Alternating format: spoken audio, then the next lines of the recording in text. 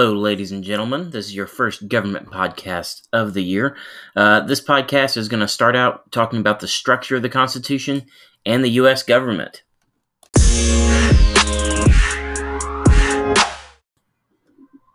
Hey, before we get rolling any further, I want to let you know about today's sponsor for this podcast. It is the First Amendment, because guess what? Without it, you wouldn't have a thing called podcasts. So when we start talking about government, the word Constitution should be the first thing to come to your mind when we start talking about the United States government. It's what sets apart the United States government from all the other governments that were existing at the time when the country was founded. The Constitution itself has 8 main sections. You need to know what those sections are. They're the preamble. Next, you have the first article, Article 1, which deals with the legislative. Article 2 deals with executive. Article 3 deals with judicial. Article 4 deals with state relations. Article 5, the amendments to the Constitution. Article 6, prior debts, national supremacy, oaths of office. We'll get into that a little bit later. And Article 7, which deals with the actual ratification, so the approval system for this new government that was being started. So, this Constitution identifies some things for us. It's 3 branches of government, okay? 3 branches, 3 sections, 3 areas of government. These branches provide the structure for all governments within the United States. So these same branches are seen at state, county, town, and city levels. The 3 branches are the legislative, executive, and judicial branches. Now, let's actually talk about what each of these branches actually do.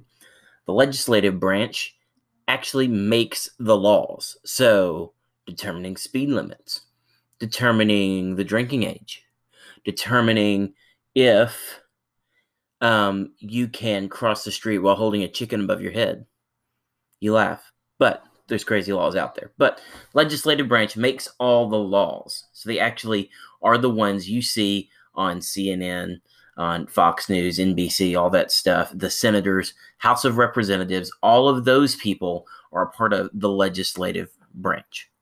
Now, next branch is the executive, okay? That's the president, okay? We've had 45 of them. They actually sign the laws and make them into laws, because they're just a bill, really, when they start. In the legislative branch, they approve it, they pass it, and then the president has a couple options. He can veto it, as in, get rid of it, I don't want it, swipe left. Or he can actually sign it into law and make it actually a functioning part of the legal stuff that we as citizens have to follow. Now, executive branch also makes sure to determine how laws are actually being enforced, okay?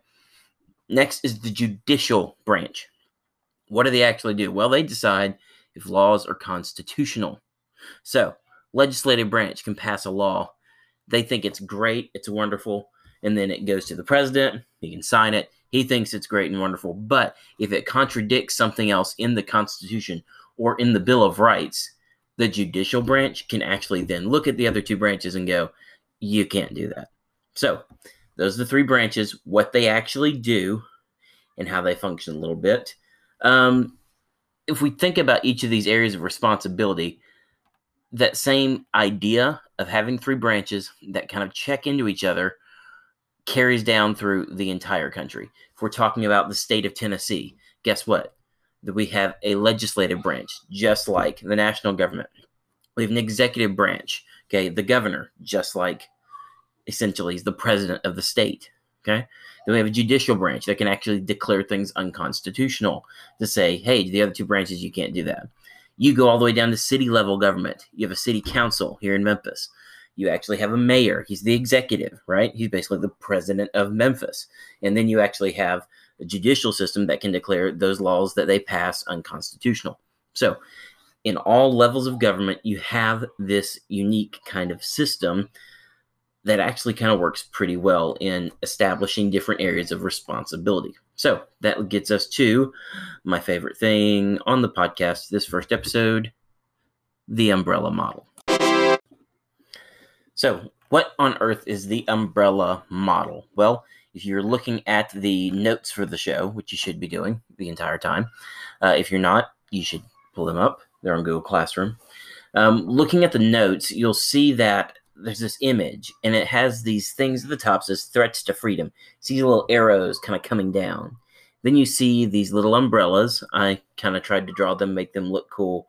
I probably didn't do it that well, but you can look at them. You have these umbrellas. The biggest umbrella in government is the national government, large-scale stuff, military. That's what they deal with. There's the state government. They deal with things like higher education, so colleges and stuff, maybe regional issues, more agricultural type things, farming. That's a kind of more state government. Not as big of a deal as national government, but still a lot of stuff that impacts you. Then you have the local government. That's talking your firemen, your policemen, local school districts, small-scale issues. Like if the street in your neighborhood gets paved, that pothole that your mom hits every day when you leave your neighborhood, guess whose responsibility that is? Local government. Federal government has nothing to do with it. State government has nothing to do with it. That's local government. So imagine, if you can, looking at these wonderful umbrellas, they're protecting the citizen, the individual. Imagine, if you can, you yourself standing underneath these umbrellas. They all have different functions, right? They kind of line up differently. If you look at them, federal government's the biggest, but it doesn't protect the threats to your freedom in every area. It does a lot of things, but not everything. State government in the same way. It provides certain services, certain protection to you as a person, but it doesn't cover everything. And then local government's kind of closest to you, for imagining you standing underneath these umbrellas, but it does not have the huge capacity, money, taxes coming in that they can actually spend, nothing like the state or federal government. So as you look at this umbrella of systems, you have to think of, there are threats to your freedom. We'll get into those next podcasts, next two podcasts actually. We'll talk about threats to freedom. Just imagine there's things coming after you, and the government acts as an umbrella to kind of shield you from some of these bad possibilities that can happen. So that's the umbrella model. You need to see the different levels of government, kind of know an idea of what they're responsible for, and that's kind of what you need to know about the umbrella model for now. So now that we kind of see the structure, we kind of see how the system kind of works, what on earth is the government's actual goals? What should they be? Well, there are specific expectations for government that are actually laid out in the Constitution. It's in this thing called the preamble. So maybe the introductory paragraph for the Constitution. Let me read it to you. It says, "We, the people of the United States, in order to form a more perfect union, establish justice, ensure domestic tranquility, provide for the common defense, promote the general welfare, and secure the blessings of liberty to ourselves and our posterity, we do ordain and establish this Constitution for the United States of America." Okay, fancy language, super long run-on sentence. Miss Roberts would never probably let you put that sentence in a paper if you're, with her in a class. So what are these actual 6 goals laid out in this huge sentence? What are the 6 things that are pointed out that are most important for government to do? First, form a more perfect union. What's the idea of that? It means to strengthen the relationship among the states as part of a union and between the states and the national government as part of this new federal system. So when the Constitution is being written, the first government we tried, it was an epic failure. It was the Articles of Confederation. It basically said, yeah, we're going to have a national government. We'll have a legislative branch, but they won't be able to actually collect taxes to, fund the military, to actually do anything as a government. So it was pretty much an epic failure. After that mishap, they said, look, we need to form a more perfect union.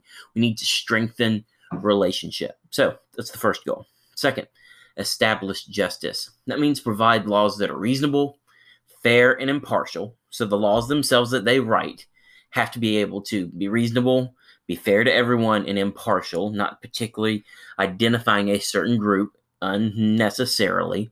And they have to make sure that the administration of those laws is also reasonable, fair, and impartial. Okay? Establish justice. Third, Ensure domestic tranquility. It basically means keep peace and maintain order within the country. It's kind of hard to function as a country when there's absolute chaos. Okay?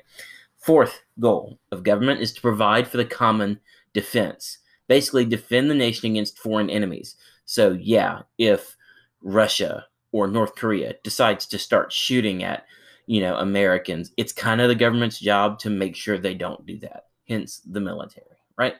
Fifth goal, promote the general welfare. Okay, what does that mean? We're not talking about welfare as in a government program. It's using it in a different way. So, what does promote the general welfare mean? It means to allow all states and citizens to benefit militarily and economically from the protection of a strong national government. So, this links directly to ensuring domestic tranquility. By having a peaceful environment, it allows each state government and then the people living within those states to benefit and actually be able to trade goods. Guess what? If you want to go buy a car in DeSoto County, Mississippi, you can drive there and down there and do it. Nobody's going to stop you. Okay. So by having this general welfare, we are able to, in general, broadly speaking, benefit from a strong military, benefit by able to trade and buy and sell and do things across state lines that wasn't really happening, especially under the Articles of Confederation. The last goal of government is to secure the blessings of liberty, not just to the people that were writing the Constitution, but to their posterity through generations to come. This means they're trying to protect these liberties that they won in the American Revolution, the freedom that was won from the King of England. They're trying to protect that and give it and pass it on to generations to come. So, those are the 6 goals of government. Make sure you know them. It pretty much means you have to memorize the preamble, but it's a pretty good thing to memorize. Those are the goals of what government's supposed to do. Now, we looked at the umbrella model and we looked at those threats to freedom. So, what are those? How important are they as to how government actually functions? What the government can do? How does it fulfill these goals? How does it do these things? And what impact does it actually have on your life? It's huge. We'll get to those in the next 2 episodes dealing with the Bill of Rights. Till then, till we get to dive into the Bill of Rights, we will depart for now. Have a good day. Make sure you fill in your notes. Thank you. Bye-bye.